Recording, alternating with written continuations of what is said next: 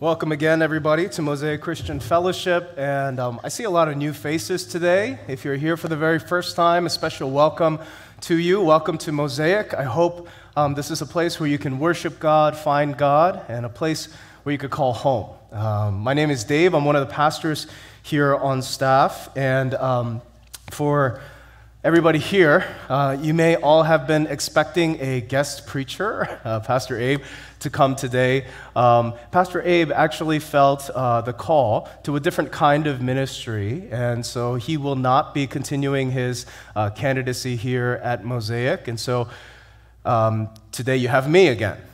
So that's why I'm up here. But let's pray for him, and let's pray for all the servants of our kingdom, that the Lord would use every one of those who he's called to preach his word and to do his ministry. And let's also continue to pray for our church as we seek a pastor of community and discipleship who will join our great pastoral team here at Mosaic. And so we'll continue the search, we'll continue in prayer, and today we'll continue in the Gospel Clarity series. If you're here for the first time, welcome again. In this summer, we're going through a series called Gospel Clarity, where we're looking at different aspects and angles of the gospel, but the point is not for us to just intellectually understand the gospel more, but the point is so that the gospel will give us the power that's actually in the gospel to help us to live differently. So that the power that Jesus gives us in what he's done in the gospel will change the way that you live tomorrow. That's why we look for clarity in the gospel, because clarity in the gospel is power. And so today we're looking at a different angle of the gospel. What we're looking at is reconciliation. Reconciliation that comes through Jesus Christ as he dies on the cross and he brings us back together with God our Father. Here is a new angle of the gospel for us that will give us power in the way that we live. Romans 5 is our text today. We're going to look at Romans 5 verses 1 to 11. And if you would turn there, this is what I love Romans 5. This is such a powerful text that you could preach 1,000 sermons from, but today we're going to look at Romans 5, verses 1 to 11, and this is what the Word of God says to us in his mighty, beautiful Word. Therefore, since we have been justified by faith, we have peace with God through our Lord Jesus Christ. Through him, we have also obtained access by faith into this grace in which we stand.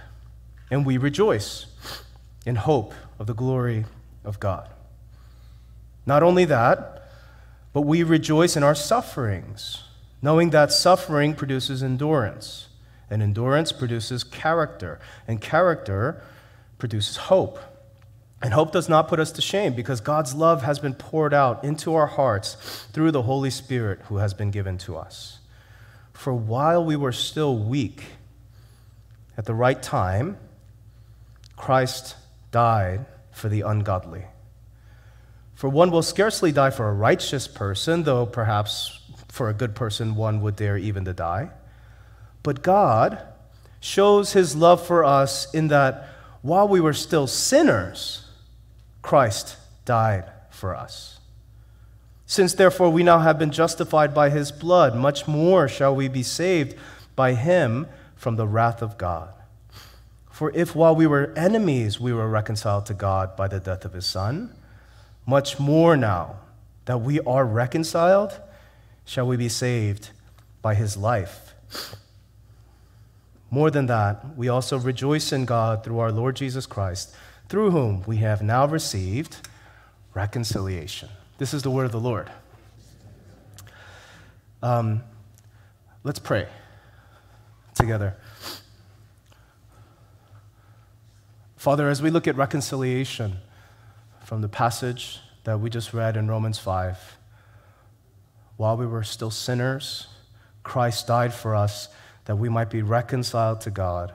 All the power, Lord Father, that's in that truth, all the power that's in the gospel, we pray you would pour out by the Holy Spirit to our church today, so that we can live differently, so that we can live in the reconciliation that you have achieved by your very blood. I pray that Mosaic and its members would learn the power to walk in that reconciliation, but first we need to hear about it. And so, Father, we open our hearts to you and say, speak to us. Your children are listening. And so, Father, won't you speak? And in Jesus' name we pray. Amen. Today we're looking at reconciliation and that angle of the gospel, and we're going to really look at three parts of that. We're going to look at the separation that we have from God, the war that's actually between us, and then we're going to look at the reconciliation, the peace that was made through Jesus, and then finally what it's like to live in the power of that reconciliation. So war, peace, and the power of reconciliation. Verse 1, again, it says, "Therefore, since we have been justified by faith, we have peace with God." We have peace with God. What is reconciliation? Simply put, reconciliation tells us that at once we were at war with God.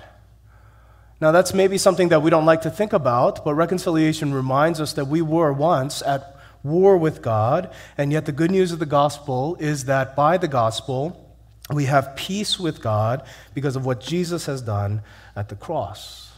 We were at war with God. And now I kind of want to dig into that because I think that some of us know that intellectually, that before we were saved by Jesus, that we were at war with God, but sometimes we don't understand that because we don't understand what that felt like, right? You know what it feels like when you are in a fight with your spouse, or when you're in a fight with your best friend, or maybe you're today in a fight with one of the members of our church, and you feel that tension. And you know what it feels like to be at odds with someone, but what did it feel like for you to be at odds with God? And because we don't understand that, sometimes we don't understand reconciliation because we didn't know what the separation was. And we don't treasure reconciliation because we can't detect the war. What did our separation from God feel like? What is it? Because reconciliation tells us that there was a time when we were not reconciled, when we were at odds with God. Well, what it felt like was this: by the grace of God and by His common grace, you in this life won't feel the full brunt of it. You won't feel the full brunt of your enmity with God because He's given you grace. It's only after we pass into the next life that you actually get the full force of that war, of that wrath. But in this life, you don't feel the full force of it, but you do feel it all around. You feel it underneath in your life in many different ways. I forget who said it, but some theologian, some historian or pastor or someone like that said, you know, the reason that dogs bark at you, the reason that dogs bark at you when you walk by is because they know that you are at war with God. Now, I don't know how seriously we're supposed to take that, but he was trying to make a point, right? And the point that he's trying to make is that your position with God was a position of war and enmity, and that's why the dogs bark at you when you walk through. But it kind of gets at what I want to get at, this idea that the war is underneath, that there's something off in our lives, and our war with God can be felt in different arenas of our life. You know, I think one of the genius of Robin Williams, for me, was that Robin Williams could make you feel the deep sadness and the depth of the human experience in one scene, and then in the next scene, he can make you laugh your head off, right? And very few people, I feel like, can really pull that off. But Robin Williams can really do that, and you know, he passed not too long ago, a very sad thing. But Robin Williams, I think the movie that I was thinking about this week, and I know I talk a lot about movies, but it's one thing that I could really connect with most people on. And it was a movie that came out in 1993, Mrs. Doubtfire. And Mrs. Doubtfire is a great, great movie because it has both of those things, right? How many movies really do that well? Not many, right? Really make you feel the depth of human sadness. And then in another scene, you know, she's on fire and she's, well, let me tell you what's going on.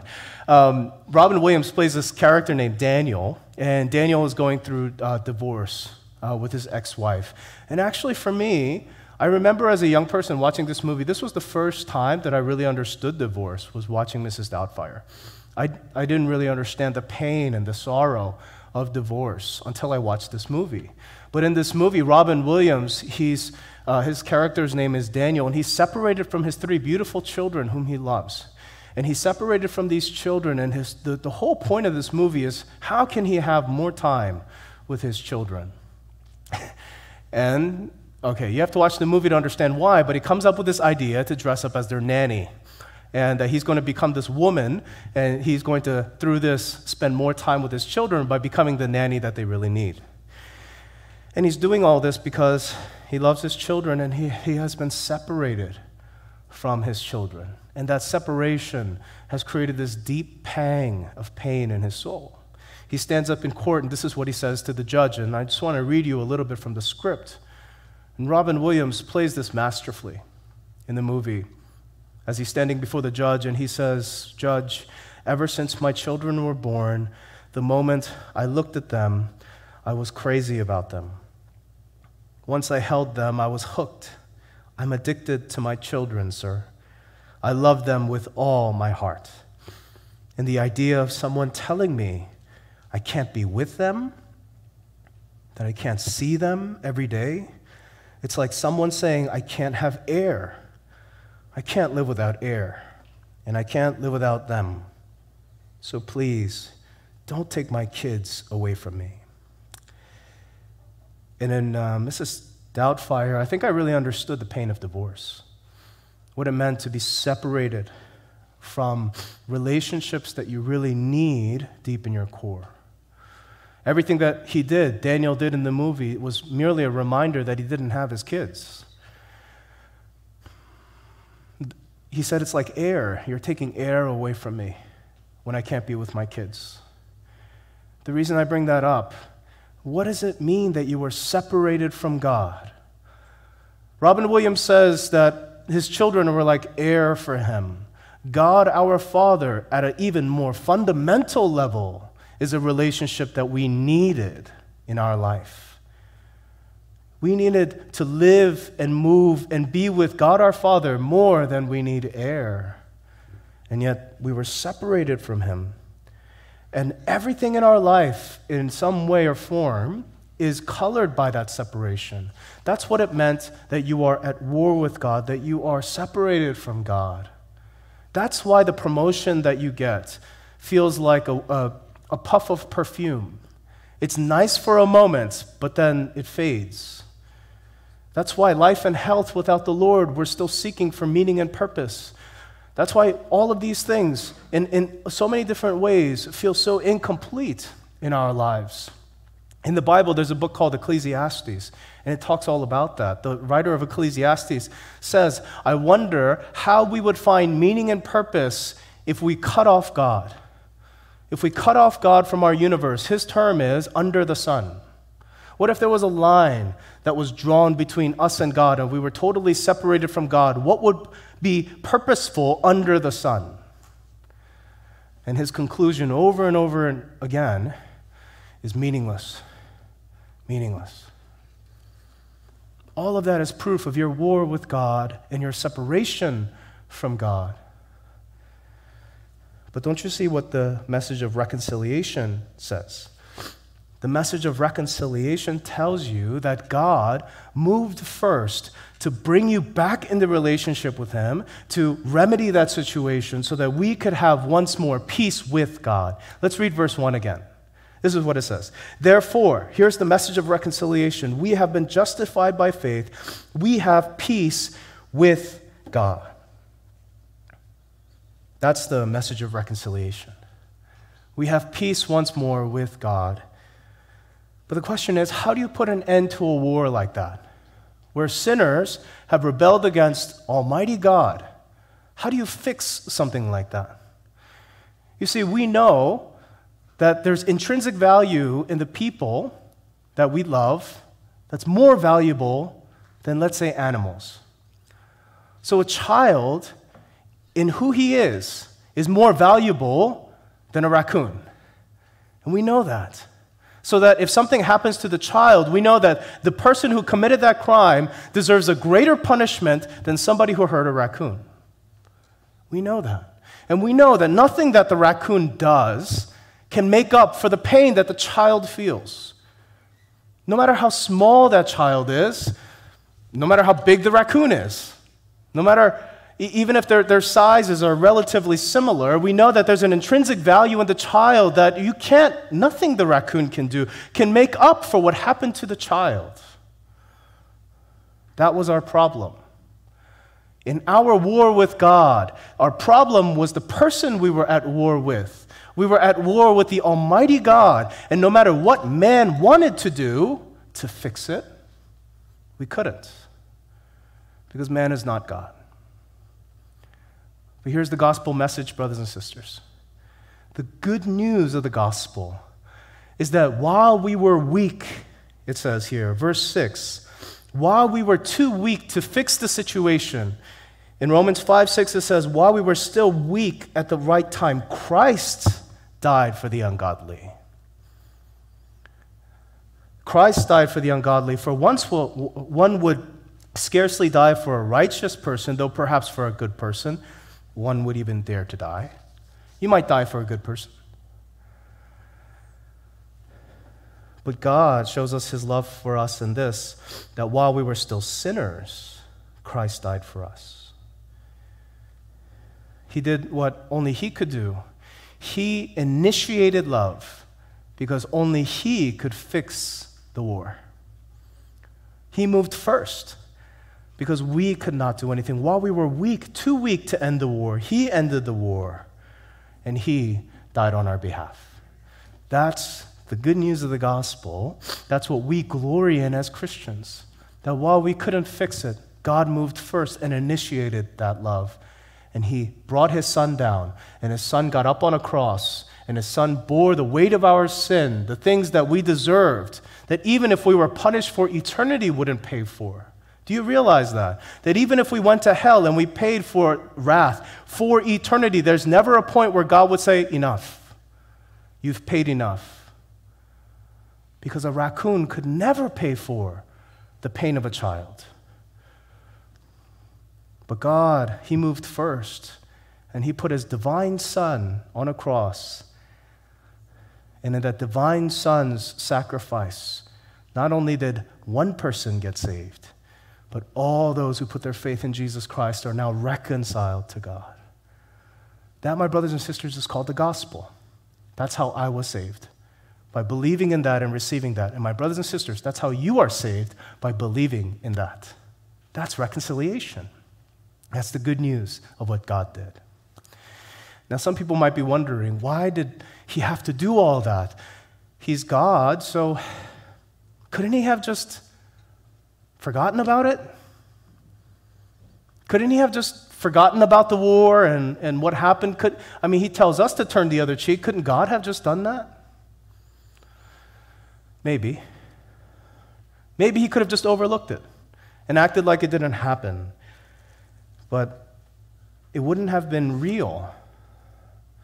You know, Mrs. Doubtfire, at the end of that movie, there's this heartbreaking scene between Mrs. Doubtfire, Daniel, and his daughter, his eldest daughter, who didn't say much during the film. But at the end of the film, she comes up to him, and they have this really, really sad moment. And, as a father who has daughters, now, man, every time I watch a scene like this, it's like, you really have to not watch it when you don't want to cry. Because, it's such a heartbreaking moment. Because this girl, she goes up to her dad, and she says, Dad, well, the story is he went through this whole Mrs. Doubtfire thing, and it turned out worse because he got caught. He tried to spend more time with his kids, and he ended up getting caught, and now he's going to say goodbye to his kids indefinitely. And she's so sad that this is going to happen. And she goes up to her dad and she says, Dad, why can't you and Mom just pretend to be happy? You pretended to be Mrs. Doubtfire. Why can't you and Mom just pretend to be happy? And Mrs. Doubtfire, or Daniel, he says, honey, we probably could. And she says, yeah, because then we'd be a family again. Then he looks at her with love in his eyes. He says, yeah, we would be. But honey, we'd be a pretend family. It wouldn't be real, You'd know. We'd be acting. And we can't act 24 hours a day. I'm not that good an actor. No, we can't pretend. He said, no, life's more real and more wonderful than that. You see what he's saying? She says, why can't you just pretend like everything is okay? Why can't you and Mom just pretend to love each other again? And Daniel says, don't you understand? Life is deeper than that. We could probably pretend, but it wouldn't be real. It wouldn't be deep. It wouldn't be family. It wouldn't be what you really want and what I really want. We really want to be reconciled together. And Mom and I, we could pretend, but it wouldn't be real. Why couldn't God just turn the other cheek? Why couldn't God just pretend like sin never happened? He probably could. But it wouldn't be the depth of reconciliation that we have now in Jesus Christ. Now in Jesus Christ, we never have to wonder if we are okay with God. Never. We always know that we are in deep in love with our Father, the living God, because of our Savior, Jesus Christ. Because every day we look upon Calvary, it's a guarantee and proof that we are okay with God. Did you hear verse 1? We have peace with God through Jesus Christ.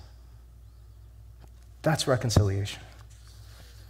For while we were weak at the right time, Christ died for the ungodly. That's what it means that we are reconciled to Him. And God had to show a very specific kind of love to do that.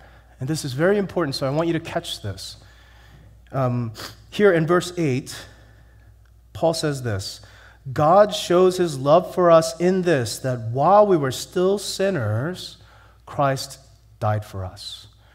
You see, it requires a very specific kind of love to reconcile. And the kind of love that reconciliation requires is a love that loves while it's being hurt. A love that loves while it's being attacked. A love that loves even while it's being harmed by the other person. And God demonstrated this love for us in this, that while we were still sinning against Him, Christ died for us. You see, the people who are around Jesus at the cross didn't step back and say, oh my goodness, I can't believe He's doing this for us. No, what did they say? They spit on Him. They mocked Him even while He was naked on a cross. God shows us the kind of love that reconciles. It looks like this. While we were still sinners, Christ died for us. That's divine love that loves when it's being hurt. That's how God reconciled us to Him. And because of that, we never have to wonder if we're okay with God. We are reconciled to Him. We and He are in deep love, reconciliation, relationship once more. That's reconciliation, brothers and sisters. Now, finally, as we come to a close, I want to ask, what does this mean for us? What does it mean to live in this reconciliation? How do we actually bring this into our life? Remember, we said that it's not just about understanding reconciliation, but it's about having the power of reconciliation come into us. I want to read from 2 Corinthians 5 to you, because Paul, he talks about this to the Corinthians, and this is what he says. He says, Therefore, if anyone is in Christ, he is a new creation. The old has passed away, behold, the new has come. What's the new thing? All of this is from God. What's from God?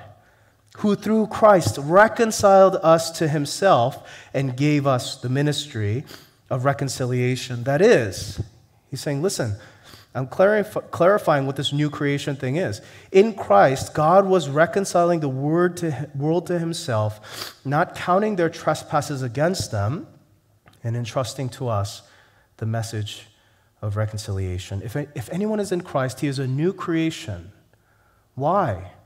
What's so new? You are reconciled to God. That's what's new. You are reconciled to God. You are made new in that reconciliation, which means you don't just listen to a message of reconciliation and you say amen. You are made new, transformed into a new person because you're reconciled to God. The power seeps through into your Monday to Friday, and it looks like this. It looks like peace with God, now giving you the peace of God. Those are two different things. Your peace with God now gives you the peace of God. Let me show you in Philippians what that looks like. Paul says in Philippians, now that you have the peace with God, now you have the peace of God. He says, rejoice in the Lord always. Rejoice in the Lord always. Again, I will say rejoice. Let your reasonableness be known to everyone. The Lord is at hand. Do not be anxious then. Peace with God now is giving you the peace of God. Do not be anxious about anything, but in everything, by prayer and supplication with thanksgiving, let your requests be known to God. And the peace of God, which surpasses your understanding, will guard your hearts and minds in Christ Jesus. You see, now that you have peace with God, the big war is over. Now that you have peace with God, now take advantage of the peace of God that filters down to all the smaller battles in your life. What's warring in your heart this week? What's coming to you tomorrow on Monday? What are the anxieties? What are the smaller wars that you are fighting? Now that you have peace with God, don't you see that you have incredible access to obtain the peace of God for everything else in the rest of your life? We just need to try to obtain that peace of God through our relationship with Him. Look, I want to say something to you that it may sound like I'm insulting your spirituality, and I don't mean to. But as your pastor, I want to challenge you and ask you this question. Have you really tried prayer? I mean, have you really tried it? I know it almost sounds like an insulting question, but I wonder how many of us have really tried to see if prayer works. I wonder how many of us are just content with having peace with God. I'm saved, I have my ticket to heaven. And I wonder how many of us have actually tried to access the peace of God in that relationship, in that reconciliation that you have with Him. Have you really tried praying? G.K. Chesterton, he said something that was really interesting. He said that Christianity was not found, what did he say? He said, Christianity has not been tried and found wanting. It has been found difficult and left untried. Let me say it one more time. Christianity has not been tried and found wanting. It has been found difficult and left untried. You see, he's saying it's not that Christianity, everyone's tried it and say, well, it doesn't work. It hasn't been tried and found wanting. But we've all looked at Christianity and said, that's too hard, and we left it untried. I wonder how many of us have actually tried prayer. Really tried it and see what the Lord does in your life through prayer. This is what it means to receive the peace of God. Now that you have access, now that you have peace with God, now take advantage of peace that comes through Him. The kind of peace that surpasses understanding, that guards your hearts and minds in Christ Jesus. To have that peace, the peace of God, that's what it means to live in the reconciliation that Jesus has given to you. Secondly, what does it mean to live in reconciliation? It also means that we are entrusted with the call to bring this reconciliation to others. I'm so glad that our gospel is a gospel of reconciliation and not a gospel of condemnation. Imagine if our gospel was a message of condemnation and then you were told to evangelize. Think about how terrible that would be. Nobody would do it, right? What a difficult message to go around saying, you are condemned. People do it in Times Square. Have you heard it? But our message is a message of reconciliation. And isn't it such good news that what we get to say is God is reaching out to reconcile you to Him, and all the hard work has been done. 2 Corinthians 5:19-20. Let me read it to you again, and listen to what he says. You have been given this reconciliation, and then he says, in Christ Jesus, God was reconciling the world to himself, not counting their trespasses against them. Isn't that a beautiful message for us to deliver and evangelize with? You get to tell people that because of Jesus, their sins are not counted against them. And entrusting to us? Yes, all of us, the message of reconciliation. Therefore, we are ambassadors for Christ. God is making his appeal through us. We implore you on behalf of Christ, be reconciled to God. Aren't you so happy that you have a message of reconciliation to share and not a message of condemnation?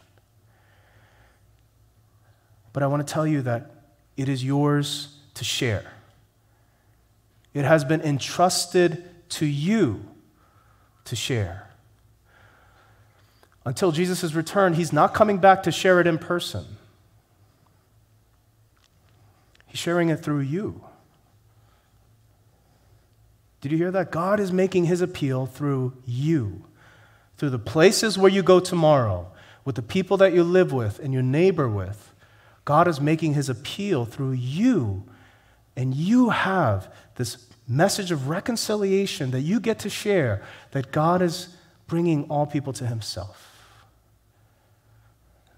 He has done the hard work.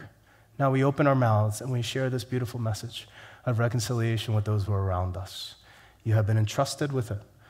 To live in it means to share it. Lastly, what does it mean to live in this reconciliation? It means that you have to reconcile your relationships with others. Verse 18, all this is from God, who through Christ reconciled us to himself and gave us the ministry of reconciliation. He reconciles us to him, and then he says, here's the ministry of reconciliation. Now reconcile with each other.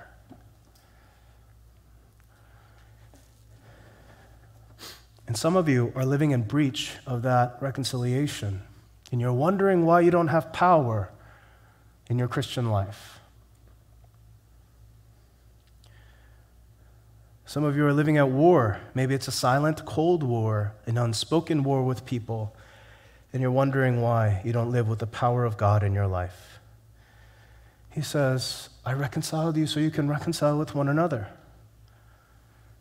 If you want to live in this power, then you have to live in the reconciliation by reconciling the relationships who are in your life. Who are you at war with today? Who are you at war with today, and who is he calling you to reconcile with? You have to live in this reconciliation. If you are reconciled to God, you are made a new creation. And let me give you the two things that I shared with you in this sermon to remind you how to reconcile, how God did it with us: initiating love, sacrificial love. A love that initiates reconciliation, and sacrificial love, the kind of love that loves when you are being attacked. That's the only kind of love that reconciles. You know, Jesus once said to us in Matthew that, even the tax collectors and sinners, they love people who are good with them. Even the non-believers do that. Right? You're good with me, I'm good with you, I love you. He says, everybody does that. That does not fix anything. Isn't that what you see in today's politics? People in their own specific spheres saying, we agree, and then you have these people over here, we agree, and the two will never meet. That's the kind of love that will never reconcile. A love that loves people who loves them, he says that's everywhere. But God demonstrates his love for us in this. He shows us. It's a demonstration. It's an example. Are you guys watching? I put my son on a cross for those who are spitting on him. God demonstrates his love for us in this, that while we were still sinners, Christ died for us. That's the kind of love that reconciles broken relationships. That's how he saved us, forgave us, and brought us to him. And now he says, now I give to you the ministry of reconciliation. Be reconciled to one another initiate love, sacrificial love, and live in this relationship that I've given to you. My brothers and sisters, this is a beautiful angle of the gospel that we need to know. It's not just for you to know, but for you to live in the power of it. And it will bring shalom and peace into your life. And I pray that this gospel of reconciliation will change the way that you live and give you power. Now that you have peace with God, I pray that you would live in the peace of God. Let's pray together.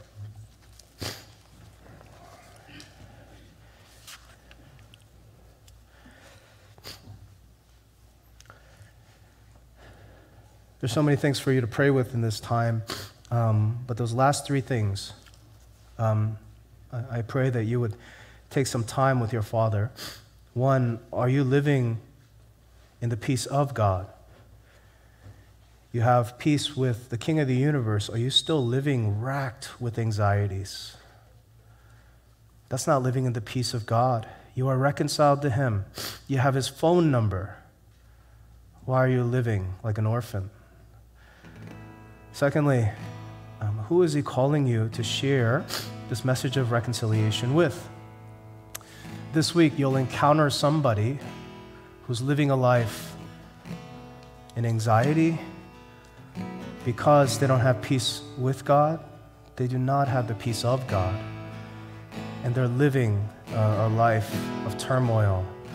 And Jesus says to you, hey, I give to you, I entrust to you the message of reconciliation. Tell them that I'm not here to condemn them. Tell them I'm here to love them with sacrificial love. And I want peace with them. Who are you supposed to share that message with this week? And lastly, who are you to be reconciled with? Who are you warring with? Is it your brother and sister? Today, He's calling you to a divine love that brings reconciliation, that brings peace in your life. Let's live in the power of this. Let me give you a moment with your Father to talk to Him about all these things. Really receive the gospel message. Then I'll pray over you. Let's all take a minute and talk to our Father about this.